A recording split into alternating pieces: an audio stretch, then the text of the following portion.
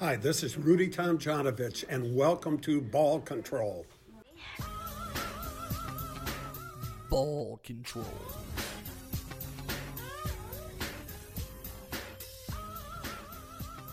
What's up, Conroe? Welcome to a brand new edition of Ball Control. This is Corey DLG, and with me as always is little brother Nico. Hey, guys.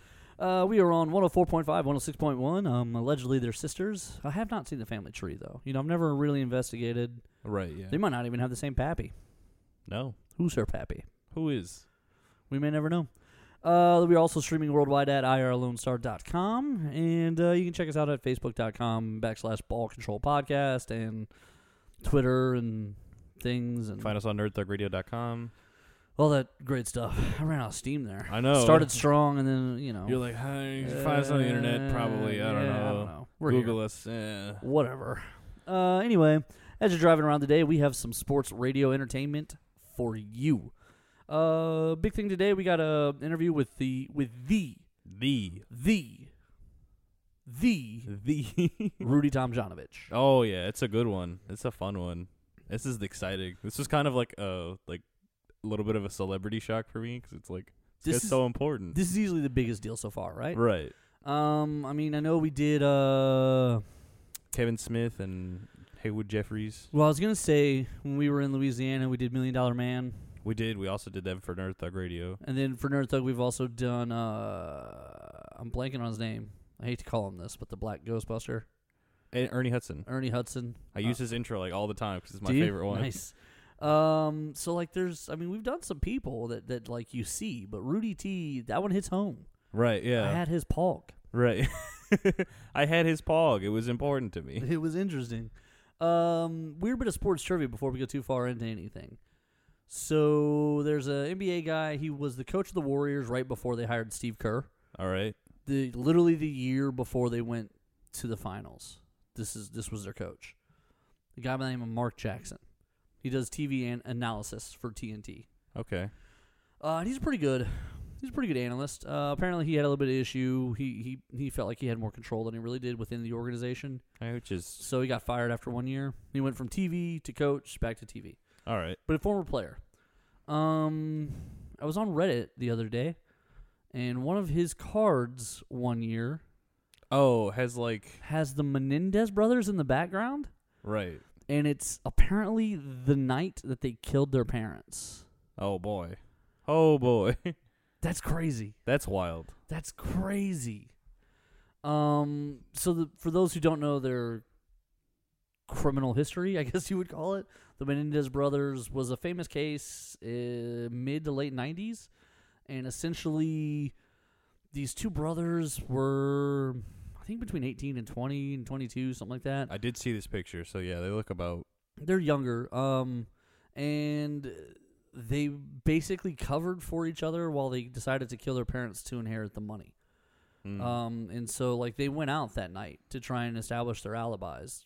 They had receipts from clubs, and they went to a basketball game. They tried to be as visible as possible for the whole weekend. And apparently very visible because They they're on a apparently did basketball They card. did a great job because they're sitting in the front row of a Knicks game when the Knicks were good. And they're right there in the background of a Mark Jackson basketball card. That's weird. It's weird to see. That's but like, crazy. I feel like, I don't know, it's always been like those crazy statistics that are like, oh, like one in like 25 people that you've met is probably a serial killer. It's like, but how accurate is that? What? Is that true? I don't know if that's exactly the statistic. I think I only know exactly 25 people. Well, one of them, that's it. That's only one of them. I can see that.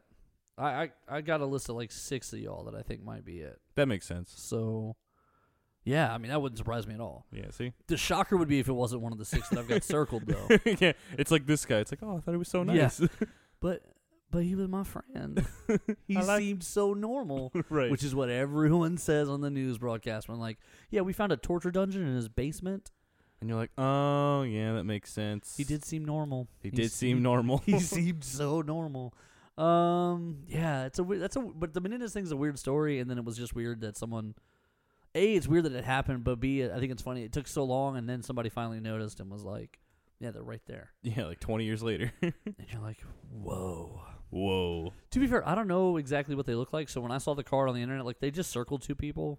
And you're like, I guess that's them. Right, like it could be anyone, but like they did circle 2 youngish, like Guys, and you're guys like, in yeah, their 20s. probably. And I was like, yeah, that sounds about right. But yeah, that's crazy, isn't it? It's like, never tell me the odds of that. Yeah, it's funny. Like you think it's such a random thing, but then you find out that like crime data is like no, It's not that weird. Yeah, one in 8 people you know is probably gonna kill someone or something like that, and you're like, really? But Is then it you start really thinking that high? start thinking through the people you know, and like every 8th person, you're like, yeah, no, that would be someone who kills someone. That's reasonable. That is accurate. If they haven't yet, they will tomorrow. Like I could see it. Right. But yeah, anyway, so we got a fun episode today. Now that we've talked murder, Right. start with murder. That way, everything up from there is uphill. Right, yeah. See, this is the way to do it. This is radio programming 101. Start with sad, and then everything's that's not really- better. I mean, it's not sad. Like, is it still It's just sad? death. 30 years later, 20 years later, is it I sad mean, still? Are you still sad? I don't know. I'm not. I mean, I wasn't sad then. I was a kid then. You didn't know. I didn't. I mean, yeah, I didn't even really understand. I was like, wait, so if your parents die, you get rich? Is that how that works? And then you start looking at my parents, like, maybe. But then my parents were teachers growing up, so Not really. yeah. once I realized what their careers were, I said, well, it doesn't seem like that's me. I think you have to. I think you have to be something else in order for your kids to get rich when you die. That makes sense. Certainly not a teacher. So we got some stuff to go over. The NFL has continued to make a fool of itself when it comes to domestic excellent. violence and Man, lying to like, the media. Their track record's real bad. It's the worst, and I don't think it's ever going to get better because they don't seem to get it. It's because they don't like women. I don't think, man. Okay, so I was having a conversation with a buddy of mine, a really good friend of mine, and we were talking about the migrant caravan, and we're on different sides of the issue. But one of the things we were talking about was that the definition for asylum technically is that your country is supposed to be in civil war, or that you're persecuted for being a part of a group or gender, or et cetera, et cetera, et cetera. Right. And so he said these countries in South and Central Latin America don't qualify. And I said, well, they don't qualify in the traditional sense, but they are being targeted because they're young children, and these gangs recruit the kids and blah, blah, blah. Also, Honduras is one of the top 5 most dangerous countries in the world, according to the UN right now. And so I said, realistically, what the issue is we just don't understand the level of violence they're facing. Like, if we could get a snapshot of what it's like there, I don't think there wouldn't be 2 sides to this issue, I don't think. And so I think that's kind of the same way with domestic violence, is I think as men, as an NFL, they don't know. There's not enough women voices in the NFL because it's a male sport. It's dominated by men. It's run by men. It's owned by men. I just don't think that there's I feel like they're like far too lenient with like a lot of this stuff, Well, where they don't follow up at all. well, they just And they're even with such large pushes. Like I remember back when it was the player from Baltimore a couple Ray years ago. Rice, yes. A couple years ago, where there was quite a big campaign, and then like Well, and so nothing afterward. and so with him, the issue was they punished him once. They suspended him 2 games or 4 games or whatever it was. He went those 2 games without pay. He was reinstated, and he actually, I think, had played 1 or 2 weeks, and he wasn't playing great. Like he was a 30-year-old running back at that point, which in the NFL means you're pretty much done anyway. However, TMZ got a hold of the video though and released it, and in the video, now I'm going to say this, and I don't want to sound like I'm justifying this, but I do want to preface this. In the video, the woman who he does eventually marry, she does hit him first. She commits assault. He then hits her. But he is so much stronger than her and so much more powerful than her that when he hits her, she is unconscious. Right, because he's a That's it. football player. And then he is dragging her by her hair. And the hotel staff sees it. They don't really do anything about it. It's not like he was arrested there on the spot for it. Yeah, that's true. It was just a really weird, ugly, just sad incident. But the NFL suspended him. So if I'm Ray Rice and I screwed up, I did something terrible, but the league punished me, that's it. It's over. It's over. I went through a community violence program with the city of Baltimore. I'm done. Everybody's happy. When the video comes out, the NFL then turns around and then suspends him. The Baltimore Ravens suspend him. They then ban him indefinitely. He then has to file a grievance through his players' union, and he wins. And I think he won a little bit of money. I'm sure $2 million. And honestly, he was entitled to it at that point. Right. You don't double dip on punishment. No. If you're the NFL, you got to get the first punishment right because you can't go back and Yeah. repunish, which is essentially what they did here in this Kareem Hunt thing with the Chiefs, and that's what we're getting to. Bring it back. So fast forward all the way through. There's been some other instances, some really bad ones. Greg Hardy had an apartment full of assault weapons, and he's beating his girlfriend for about an hour. The neighbors downstairs called the cops multiple times within the span of one night, and he's like telling her, "I could kill you so easily," and he's throwing her on top of the guns, and he's putting the guns in her face, and it's horrific. But there's no video. So I think he served in a 6-game suspension, and then he came back and played the last 10 games for the Cowboys, and then he went on to continue his career in the NFL, which is an embarrassment. Right. Reuben Foster just had his second incident, and the NFL had to deactivate him to keep the Washington Redskins from playing him. Kareem Hunt. So Kareem Hunt had an incident. This was actually back in February. This is part of the problem with all this is when it happens, the NFL does nothing. This was in February, and it was already his second criminal issue within a couple months. He had something else come up beforehand. It wasn't domestic violence, though. It was something else. Okay. He's living in an apartment. He's living in a condo in a hotel, and he gets in a fight with a woman. And in the video, you clearly see he's the aggressor. He shoves her. At one point, she gets tripped up and she falls down, and he then kicks her while she's down. Oh man. I'm not gonna lie, it's sort of funny when he kicks her. Not because violence is funny, but just the way, she's already laid, she's sitting on her butt on the ground, and he can't get to her, so he just sticks his foot between people's legs. He's so mad that he has to touch her. It's not something, he can't get at her with any real force or anything at that point. But it's just sad, it's pathetic.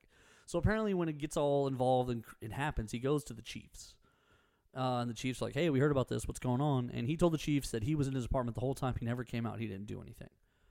There were no police reports issued. There were conflicting stories. The police just walked away. There was no real damage done to anybody. Everybody just went separate ways. This video now comes out. When the video comes out, the NFL states that at the time they asked for it, the hotel said their policy is that they don't issue things except to law enforcement. So the media ran with that story for about 2 days. Well, then the hotel came back and said, "Hey, we've looked into this and nobody requested the video. We don't have a policy that we can't hand out video to inquiring parties. So if the NFL had asked for it, we would have given it to them." So they didn't ask for it. So they didn't ask for it. So the NFL didn't want to know. The Chiefs didn't want to know. Nobody interviewed Kareem Hunt. So the Chiefs talked to him the one time. The NFL never interviewed him. Nobody from the NFL interviewed the Chiefs. They didn't do anything about it. No suspension, no anything. And then they turn around and now the Chiefs went ahead and released him. Once they found out that he'd been lied to, they just went ahead and released him. They said, "Not interested. We're done." Which is reasonable. That's a fine. Yeah, that's, I think, the correct decision to make there. Yeah, and listen, it would have been the right decision to make if you had found out that he had abused her, but even just found out that he lied. But now the real question is, what do you do to the NFL? And I don't think there's anything you can do to the NFL, but the NFL just seems to kind of always do this. They want to get it wrong every time. Right. I think the biggest thing about this is that they didn't even ask. Because Yeah. I would totally understand if they asked, if the hotel had this policy, and well then they have to file a police report, and then all of this has to get involved. That's a different story. And they're like, "You know what? Let's just leave it be." Right. Fine. But the fact that the hotel was they never even asked us, that's That's step one, right? Right. Yeah. So they didn't ask the hotel, they didn't ask the police, and they didn't interview Kareem Hunt. Right. So how is the NFL actually trying to get to the bottom of this incident? They're not. Right. They're clearly not. The answer is they're not. Right. And since they're not, then there's nothing else that we can do but assume that they just don't care. And that's sort of a sad position to put the NFL in, where you just go, "Oh, okay, well, they just don't really give a crap." We're running over here, so we're going to jump out to a break. When we come back, we got a lot of other stuff going on that we're going to talk about here on Ball Control. Ball Control.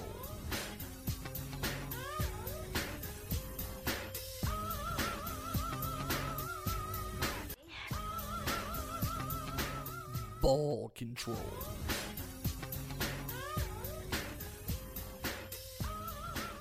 Welcome back to more Ball Control. That's right, this is Corey DLG, and with me is little brother Nico. Hey guys.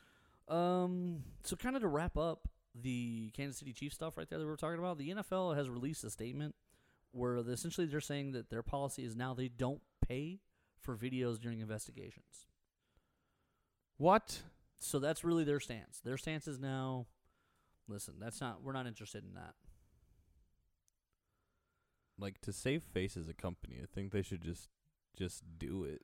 I honestly, I'm a little surprised to hear you say that, but I agree with you wholeheartedly that I think that it's the correct move is to just go ahead and pay. Right. Just go ahead and pay. Right, because you know what looks real dumb is when you're like, we just don't want to buy it. Right. We heard there was a tape out there, but we weren't interested in pursuing it. Huh? What? Huh? Why? Like, there's literally zero. It doesn't benefit them to not do that. Right. Like, it's not going to be so first of all, it's not going to hurt them. No. So that can't be the issue. God forbid the multi-billion-dollar industry that is the National Football League. Right, yeah. Spare a couple of schmeckles for some video that may be very important to some people. Yeah, and will determine the image of the league. Right. Like, this is how you get the complete information. This is how you determine what happened is the video. The video is never going to lie to you. Right. Obviously the running back of the Chiefs, he had incentive to not be honest. Right. It's called his career. Right. So I don't know why you would just take his word. Right. He told the Chiefs that nothing happened. And that he stayed in his room. He didn't come out. Then on the video, in the beginning of the video, it's literally just him and her in the hallway. And he face palms the stuffing out of her. Like, she goes flying back a solid 6 feet in the video. Like, she's trying to keep her balance on her heels, you know? And like he face palms her. Like, I don't know. Like, it's just it doesn't help them at all because now like they're like, oh, okay. Now they're chasing it. Now instead of being ahead of it, they could have suspended him 6 games at the beginning of the year. Right. Like, I know I'm not trying to.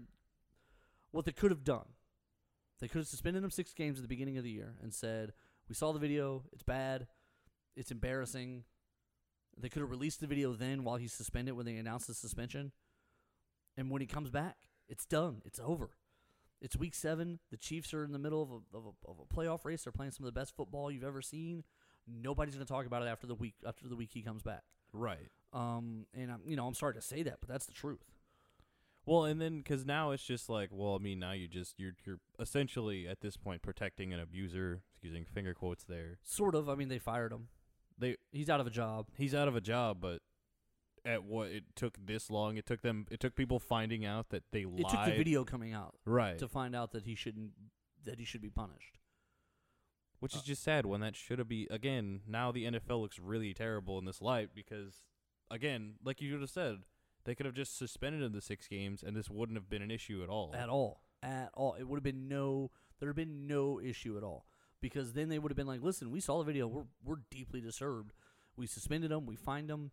And he's doing community service, and he's donating to shelters and blah, blah, blah. And, right. And the Chiefs are making a donation and blah, blah, blah. And I understand because there's no criminal case here that, there's really nothing else they can do. But that's the best they can do. I mean, they could just suspend him forever or just. Well, that's the thing. Is it's a perception thing. You either care or you're reacting. Right. If they'd have done everything on the front side, they care. But because they're doing it post, they're just reacting. And when you're reacting, you can't. It literally took them 10 months. Yeah. To respond. Well, because they didn't. There was no follow through. They didn't care. When he said he didn't go out there and there was no police report, all right, cool, good. Not an issue. Not a problem. And all it took was one disgruntled hotel employee with the copy of the video and TMZ. And it's all over. Yep. Yeah, it's gotta be like. It's bad to say out loud, but it's got to be a little upsetting if you're the running back. You're like, God dang it. It's November, and now you're in trouble for something that happened in February. Right, but the truth always catches up. The truth does. You're right. You're right. Would you be honest, though? Would you have been honest? So coming in that situation, the Chiefs are like, hey, what happened this weekend? We heard some things. If I were the man who beat a woman... You're probably the man who lies? Right. Yeah. I'm probably the guy who's going to be like, no, nothing happened. I think a good agent, a good manager would give him the advice that, listen, man, if you just go in and mea culpa, hardcore, we'll set up a charity. It's going to be a tax deduction anyway. Like, there's ways that we can make this work. Yeah, I definitely think if you were smart, but he was just like, well, if I just lie and they never find out, then nothing's going to happen. Right. But they found out, and that didn't happen. In hindsight, now he doesn't have a job. Yeah. Now he's unemployed, which I don't think that'll last. I think next year he'll be somewhere. I think the sad truth of the statement. He'll come back. He was probably literally the second best running back in the league. I think once the league and him get sorted and the punishment is known, like let's say the league steps in and goes, you're going to be suspended for an entire season. They'll come back the third season. Well, someone will sign him at that point. Someone will go, okay, we know he won't play this year. Our running back is 30 this year, so we'll sign him. He'll be suspended, so he won't get money. So he won't hurt us. Plus, we'll cut our running back next year when he's 31, and we can play the kid who's only going to be 24 at that point and hasn't ran any. The true sadness of football. Yeah, exactly. Well, everybody's interchangeable, and honestly, it doesn't matter what you do off the field as long as you perform. That's the NFL. So there's some weird stuff going on with Oakland. The Raiders? The Raiders. The $0 guys? The $0 guys. The $0 guys have fired their general manager now. And essentially, it boiled down to performance. His picks haven't been very good. Nice. Not including this year's draft because it's still the first season for these rookies. Starting with last year's draft, apparently over the last 2 or 3 drafts he oversaw, he only has 4 players still active. Awesome. Good job. Yeah. Good job. So not that great. No. Although I do want to point this out. 2 of those players he drafted was Khalil Mack and Amari Cooper. That one they had to trade away because they couldn't afford to keep them, and one they traded away because they're rebuilding and now they just want draft picks. So it should have been 6, but 6 isn't much better than 4 considering you draft 7 times each year. So even 6 out of say 21 isn't great, and 4 out of 21 is even worse. Oh boy. Yeah. So I think that's really what got him fired. It didn't seem like he had an issue working with John Gruden. But aren't they leaving Oakland? That's okay. So there's a stadium. I was incorrect earlier when I said they didn't have a place yet in Vegas.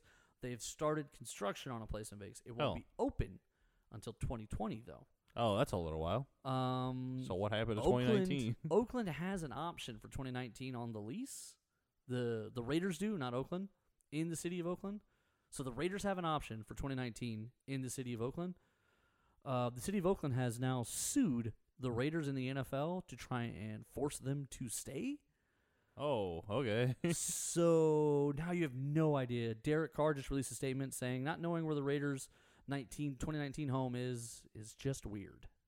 That is weird. It's a whole NFL team. They have no. Yeah, you're talking about 70 players that circle around an organization. Plus, you're talking about probably 200 all the people. Staff. Probably 200 people who don't know what they're doing, where they live next year. And some of these people, they can't afford, like the players, okay, they'll just rent an apartment. They're millionaires. 20 grand is 20 grand is 20 grand. They'll just rent an apartment somewhere in the new city. No big deal. What are the players, if I'm a scout and I'm making 50 working with you, I can't, I got to get out of a lease and get into a new one, Right. Yeah, that's going to be a problem. I feel like a lot of times that happens where they're like, oh yeah, these big companies they'll move around and they have so much money they're fine, but all of the smaller people involved, it's like that guy's working 9 to 5, right, with normal pay. So we got to get out of here. We got a whole 30 seconds. All right, so I was watching an episode of Shark Tank one time, and Damon wanted these guys to move to New York that he invested in. I was watching the Beyond the Shark Tank, the one where they talk about the businesses. Oh yeah, that makes sense. So he wanted the business to come move into his, because in his office in New York he has the home office of a bunch of his businesses, like the ones that are working for him, the ones that really make him money. He keeps them all together so they can kind of synchronize and get things done, and they're super efficient and blah blah blah. But the guy was like, I've got salespeople and stuff, and so he's taking a meeting back home. And he's like, hey, so how will people feel about the move to New York? And about half of them are like, I'm single. I make good money. Let's go. I'll do New York in a heartbeat. And 3 of them are like, my wife just had another baby and we just bought a house. Right. You're like, okay. So he's like, owns homes, and he's writing like pros and cons. And so what they wound up doing was, obviously people who wanted to go could go, and then the sales staff, he's like, listen, I want your sales staff on the road anyway. I want them going to trade shows. I want them demoing the gear anyway, so their home can be wherever they want, as long as they're willing to travel the 30, 40 weeks, whatever it is. The 90% of the year. Yeah. So, I mean, it sucks for them because now they're traveling a lot more, but it also is, I mean, they get to keep their homes. They get to stay in Atlanta. Right, yeah, that's true. But yeah, I mean, sometimes these companies think about that stuff and sometimes they don't. And watching this small business owner be like, half my company can't move. Like, I don't know what happens to those people. I'm curious to see if they would replace the staff. But the NFL is also a part of this lawsuit. Yeah. So those are the big dogs. Yeah, so those are the big boys. Oakland might not have enough money to defend themselves, but the NFL sure do. Yeah, they do. I think it might have been a mistake on Oakland's part. I think the city of Oakland probably should have just sued the Raiders. Yeah. We'll sue the Raiders. The NFL's like, okay, well, you guys figure it out. And you two, and they're like, oh, okay. Oh, really? Here's my $1 billion lawyer team. Right. Meet 19 lawyers from the staff of lawyer. Like, forget about it. We're going to jump out of here to a break. When we come back, we're going to intro to the interview with Rudy T. And then when we come back, we got one more segment left of the great and undisputed Ball Control. Ball Control.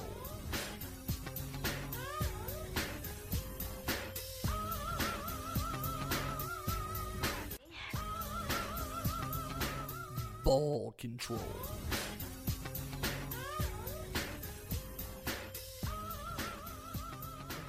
This is Corey DLG of Ball Control, and with me as always is little brother Nico, and we're here at RNA Sports hanging out with Rudy T like we've been bragging all month. So right here, Mr. Tom Donovich, thank you for coming today. Did they just call you Coach? Was I super formal there? Did I blow it?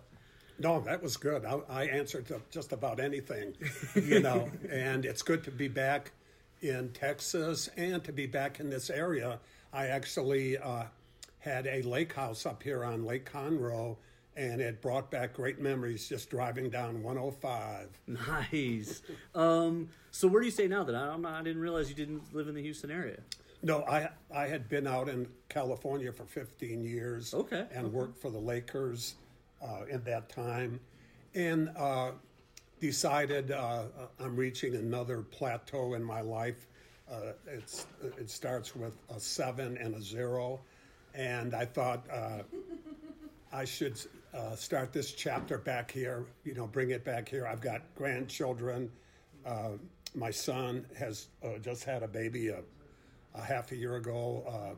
He's actually Rudolph Price Tomjanovich the fourth. Oh, nice. And my son's is named Trey, so his nickname might be Quattro.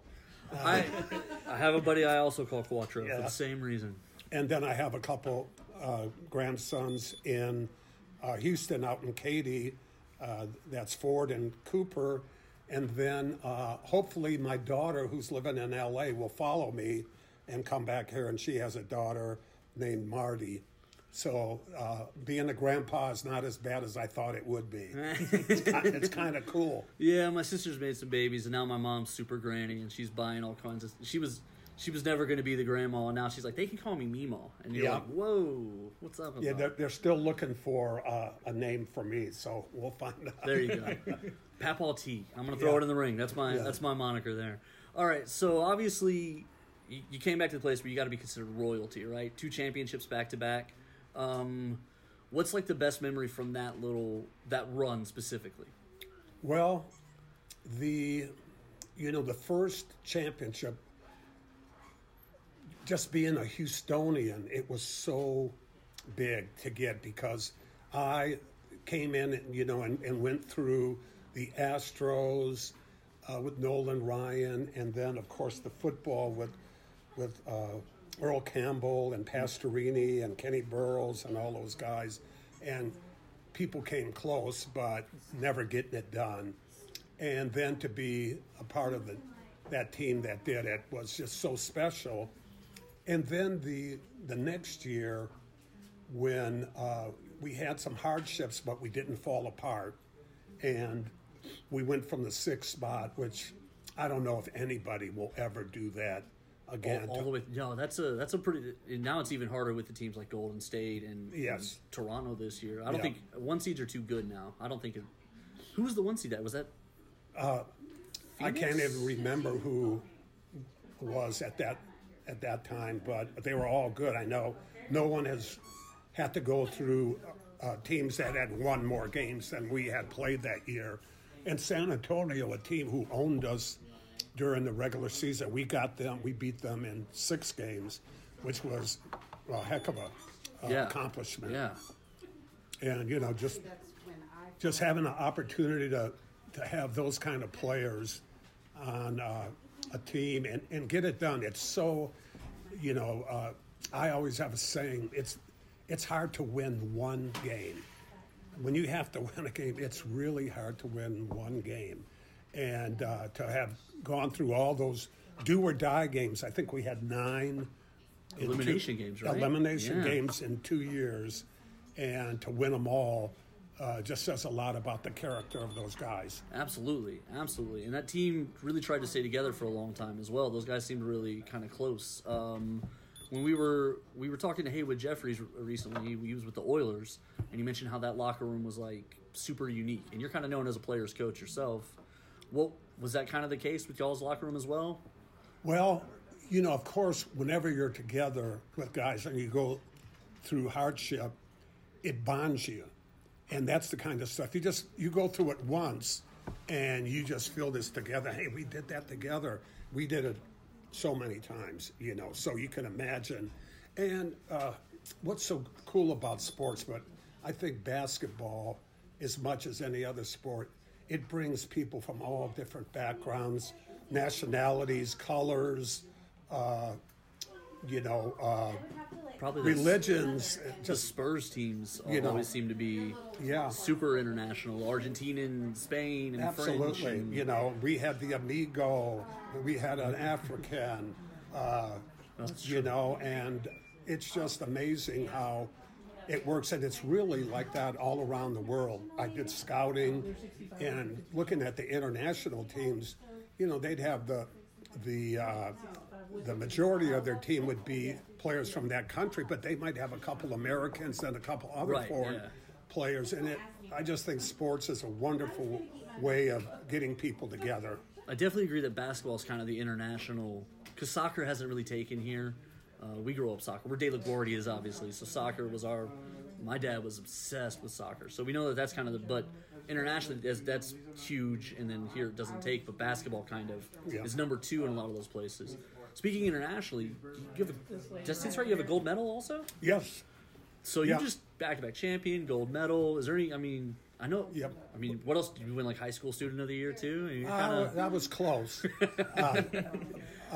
You know, what people have to understand about the Olympics is it's such an honor to be selected when you think your whole country and you're the guys who are picked to go and represent it, and then the pressure is so amazing. You just cannot believe it, you know. And so when I was coaching in 2000, the NBA players in the Olympics had not lost a game. And we're playing against Lithuania, and they have a 1-point lead with a minute to go, and we foul a 3-point shooter who's a great 3-point shooter. And as he's at the line, my life is passing before my brain, and I'm thinking that at my eulogy, at my they'll go silver medal with the loss to Lithuania. And people coming up to talk. Well, he was a good friend, wonderful father, but the dummy lost, and we wound up winning that game. And I'm so proud to say that our guys dove on the floor. The guy who had fouled the 3-point shooter was Antonio McDyess, and he got the basket that put us ahead. And I mean, it was so physical. I think there were 4 guys on the floor, and he winds up putting it in. Is McDyess with the Pistons? He wound up winning the championship. Is that same Antonio McDyess? I don't know if they won the championship with him, but remember- he's the Antonio McDyess. Yeah. Okay. Who all was on that? It was the 2000 team, right? 2000 in Sydney. Okay. Yeah. You know, then the next year they lost a lot of games, and You weren't there. We don't have to. Yeah. We won't put that one on you. Yeah. So you also like your first was it about 23 years with the Rockets between playing and scouting and coaching? 33. 33. Short of you a decade. Yeah. You get to 70, you don't like that. Yeah. Yeah, it was wonderful. That the one thing you can say about sports is that you're not going to settle in one place, and most people don't. But I had that opportunity to stay with one team all that time, and then the coach, the team afterwards. It's just amazing. That was a comment he made, actually. We spoke to someone who played all their football in Texas, and he was like, that's got to be really impressive. And you were with one city for almost your entire career. How many years did you coach the Lakers? Just a half a year. I left the job here because I got cancer, and you know, went into treatment and had to go through 2 cycles of that, which is no fun. And they pronounced me clear, and I was out scouting, and the Lakers approached me, and that sounded really good, but I should have probably waited and got acclimated, you know, but I threw myself right back in there. And when I was in it, we were doing pretty good. We had a winning record, but I started feeling all the stress and thinking that maybe I made a mistake. And I went to the owner and said, you know, it's probably not the right thing for me. And they were great about it. And they kept me on for 14 years working, you know, behind the scenes. And I didn't realize that. And yeah, it was quietly kept, and I got to help them with reports. And So you're the guy who told him LeBron James was probably a good sign? they wouldn't listen to me on that. But, you know, what was great about it, my son and I got to work together for 14 years. That's awesome. And he's a computer guy, and I had always wanted to know the true numbers, you know, the analytics on some basketball plays and all that, and we did it, and it was a lot of fun. And the crazy thing is we didn't even have to be in the same city, you know, because we had the computer and all that, but it was really interesting because, you know, a lot of people would say I was just a gut feeling guy, and I went with my gut most of the time, and that is true, but I always wanted to know, is this the percentage thing to do? Is this the smarter play? Exactly. Is there a smarter play? Yeah. Well, that's always a good coach, right? You don't want to just hear one voice. You want to try. Yeah, and you want to use all the nuggets you can put in the basket, you know. Yeah. And speaking of nuggets, we're gonna get some nuggets in our basket here when we get out to a break. When we come back, we got more ball control. Ball control.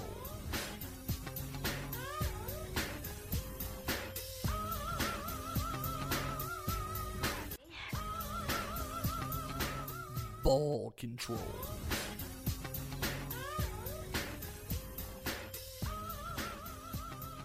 All right, guys, how was that? That's exciting stuff, man. We've had a really good run here at Ball Control so far. Yeah, I know. On Spooky episode 13. Ooh. We should have done like weird sports stories. I guess the biggest weird sports story I can think of off the top of my head is the Washington Redskins Joe Theismann leg break. Alex Smith, Joe Theismann, similar leg break on like the 25th anniversary of the other one, with the final score being the same thing, with a world famous linebacker being the guy who breaks their leg, with they probably never played again. All those parallels. Like, it's just, sports is just like a weird ball of like, this is coincidence, but it's like, is it all coincidence or is it a cycle? Like, what's happening? Right, exactly, because it's the same franchise, it's the same stuff. Like, there's a lot of times where sports, like, here's the thing: if you do enough things over and over and over and over and over again, there's enough data where you can find the similarities and the patterns and the blah and the blah and the blah. It's like this: the Washington Redskins, the seasons of presidential elections, their last home game before the election, if they win, the incumbent stays in power. If they lose, the incumbent loses. And statistically, I believe that's held true for like the last 30 years or something like that. It's insane. And it's just a weird, like it's dumb. You just use the Washington Redskins to make predictions. Well, and I think even this time when it didn't make sense with everyone watching the election, everyone expected it to go one way and it winds up with Trump winning, which even the TV people were like, this is a surprise, blah blah blah. I think the Washington Redskins they lost the last home game before the election, which for the people who know the rule, that meant that Trump was supposed to win, but at the time you're like, well, I guess this is the year that breaks it. Just kidding. Yeah, turns out they know better than you. And so the Washington Redskins secretly know better than you. Right, and they throw games. I don't know. They use the Illuminati. Yeah, the Illuminati influenced that game with their weird magic powers. Psychic vampires. I hate the Illuminati myth. You know, I was talking to a buddy about the flat Earth thing, and I was like, ugh, it's so stupid. Who are these people? And Steph Curry doesn't believe we landed on the moon. Steph Curry doesn't believe we landed on the moon? He said that over a radio interview. He's now since taken it back, and NASA even invited him, hey, next time you come play Houston, come by the Space Center, and we'll show you some moon rocks, you big dummy. And so he took it back, and he apologized to everybody, and so now he's taking up NASA when he shows up. But, yeah, it's just a... Come on, Steph Curry. So real quick, in the Millionaire Watch that we're doing on Major League Baseball, the Super Millionaire Watch between Manny Machado and Bryce Harper. Yep. Someone between the two of them, they're probably going to get about $600 million this offseason. That's kind of a lot of money. It's kind of a lot of money. It's circling right now. It looks like Manny Machado may wind up at the Yankees because they need an infielder.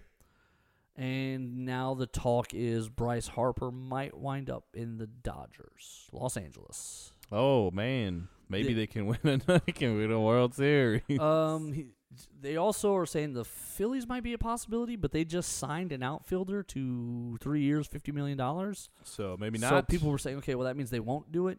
But it sounds like you're trying to move some other things around to get him, and then they're going to have like open spots. So one of the open spots was this guy, and one of the other open spots is going to be for Bryce Harper or Machado. So it's a possible, like, it's just weird. Everyone knows that it's going to happen. Is essentially how that's going. It's so funny. It's bizarre. Baseball is like the weirdest, like when it comes to like rosters. Well, and the thing of it is, they're both 24, 25, I believe. They're young. They're very young.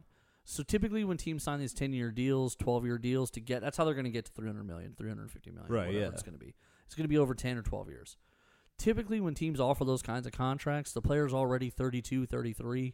And people are like, what kind of player are you going to have when he's 40, 41, 42, 43?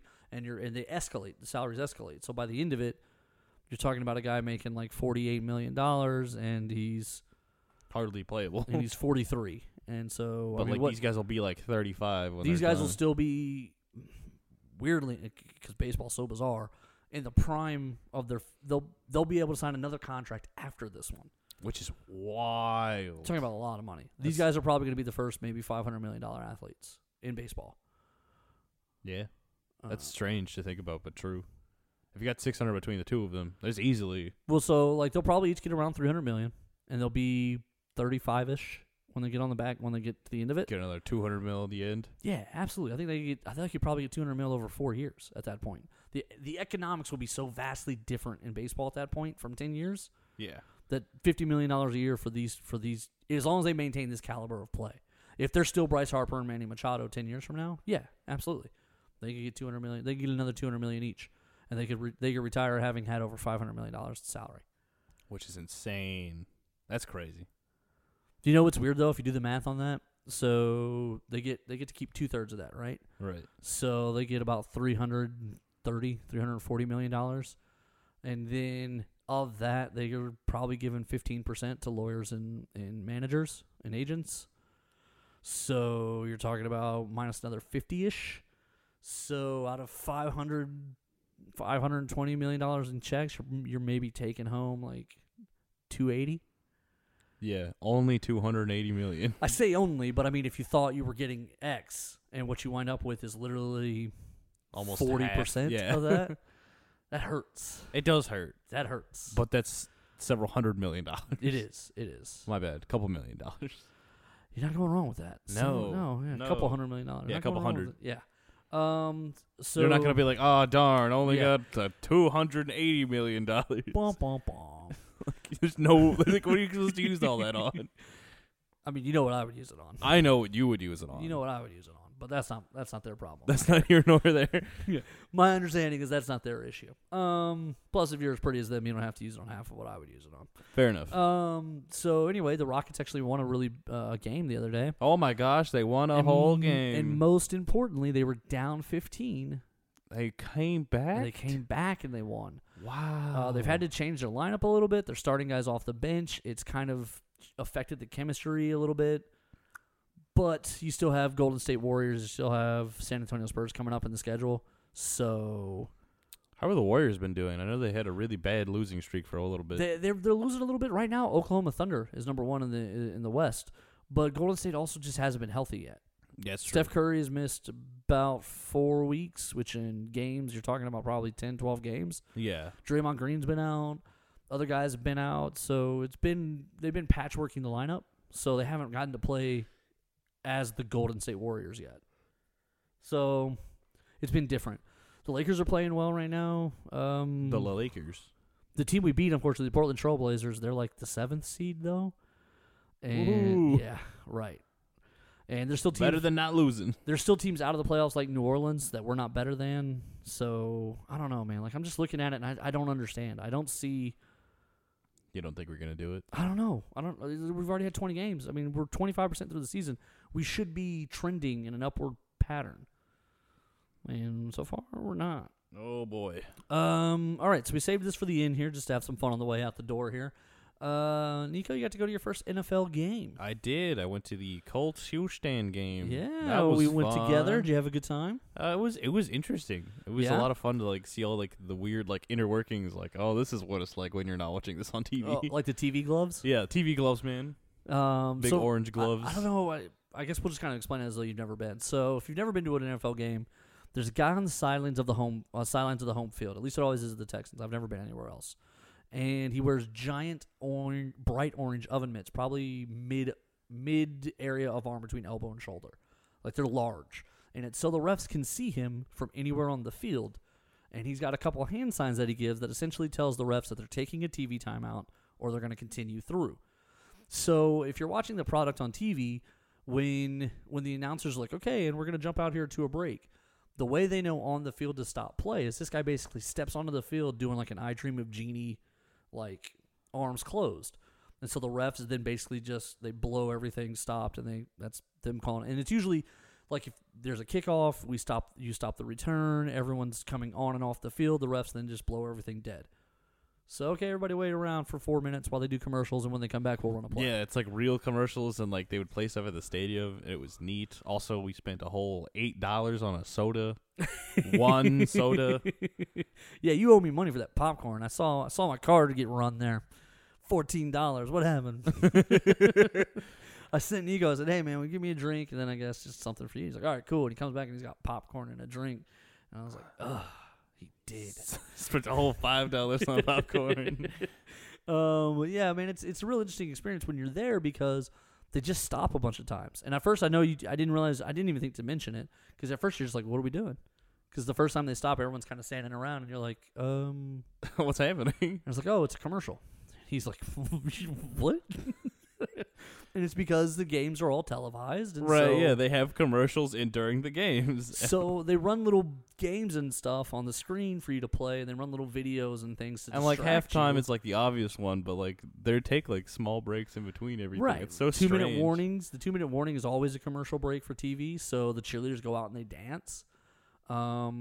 It's always. Although, can I tell one thing that really bothered me is Go ahead. how absolutely ridiculous like all of the weird like music choices they would make, and then they would cut off at like either bad times or they only played for like not even 10 whole seconds. Like it was real aggravating. Like, oh hey, I like this song, and then it just nothing. Yeah, and again, it's because when they're not on TV, they're killing time. They're distracting you, so they're playing music. They're switching to videos. They're going to this. They're doing that.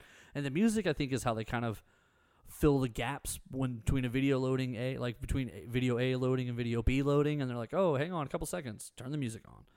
Okay, it's loaded, and then they turn it off. And like the music varies like wildly from like click click boom and like hip hop into like some general like poppy stuff by like Taylor Swift. You know what's okay? So I'm glad you brought that up. It's funny to me because, all right, so the NFL is predominantly black, and so that's predominantly going to be a hip hop based music choice. So what the players want to hear, what the players' families want to hear, what the players want, like what they want, is hip hop. So when you're on the field and stuff, what they're listening to get ready, what you're hearing in the locker rooms is hip hop, and then the NFL is followed by mostly white people, so they want to hear country and heavy metal and you know, that's their tough guy music. That's what they want to hear. And so like, yeah, it jumps back and forth between like Usher and Ludacris, yeah, to like what do they play? Oh, well, obviously they play Deep in the Heart of Texas. Oh, obviously. But yeah, they were doing like Rage Against the Machine. Right. It's like, well, how did we get here? But they'll be like back to back. Yeah, they shove them together because they did. Oh, we got 48 seconds here. Let's throw 2 songs on. But yeah, it is a really interesting experience, though. Also, you're never invited back because they lost. Yep, it was just that's just They're 9-1, and that one's the one you went to. Right. So, never invited back. Yeah, I mean that's okay. I'll just not spend $20 on a soda and some popcorn ever again. We had a good time though, and I It hope was you guys fun. did too. I recommend going to at least one if you haven't been. Yeah, it's a cool experience, and plus the NFL does a great job. I think this is where they're smart, is they turn NFL Sunday into an event. Going to a game takes all day. I mean, what time did we get home? We got home at like 5:35. Yeah. So from when we left to when we got home, you're just driving in traffic all the way back. Like it's a whole thing. The game starts at noon. You got to leave your house by like 10:30. We left a little bit later than that. We managed to get there right as they're kicking off the game. The game's 3.5 hours, 4 hours, and our game was a fast game. Usually they're longer than that. And then, yeah, you got to drive all the way back in traffic because everyone's leaving the stadium together, all 80,000 of you. Right. So they turn it into an event. I think that's a really smart way because then people buy the tickets. Yeah, and they want to show up. There's stuff to do and activities. And if you get there early enough, like I said, they were already doing kickoff right as we walked in. If you get there early enough, there's bands playing and stuff like that. It's a whole event outside. It's a party. That being said, so's ball control, but this party is over. Oh, so sad. Yeah. We'll be back next week at 2 p.m. and then check us out tomorrow on Nerd Thug Radio. Actually, I'm going to be taking the day off, Nico, so I'm going to leave you in charge tomorrow. Oh, no. What do I do? I recommend you make a show. Oh, that's a pretty good idea. Yeah, just try that. All right. All right, we're going to jump out of here now. You guys all have a great week. Enjoy yourselves and have a safe weekend. Come back and check out Ball Control. Ball Control.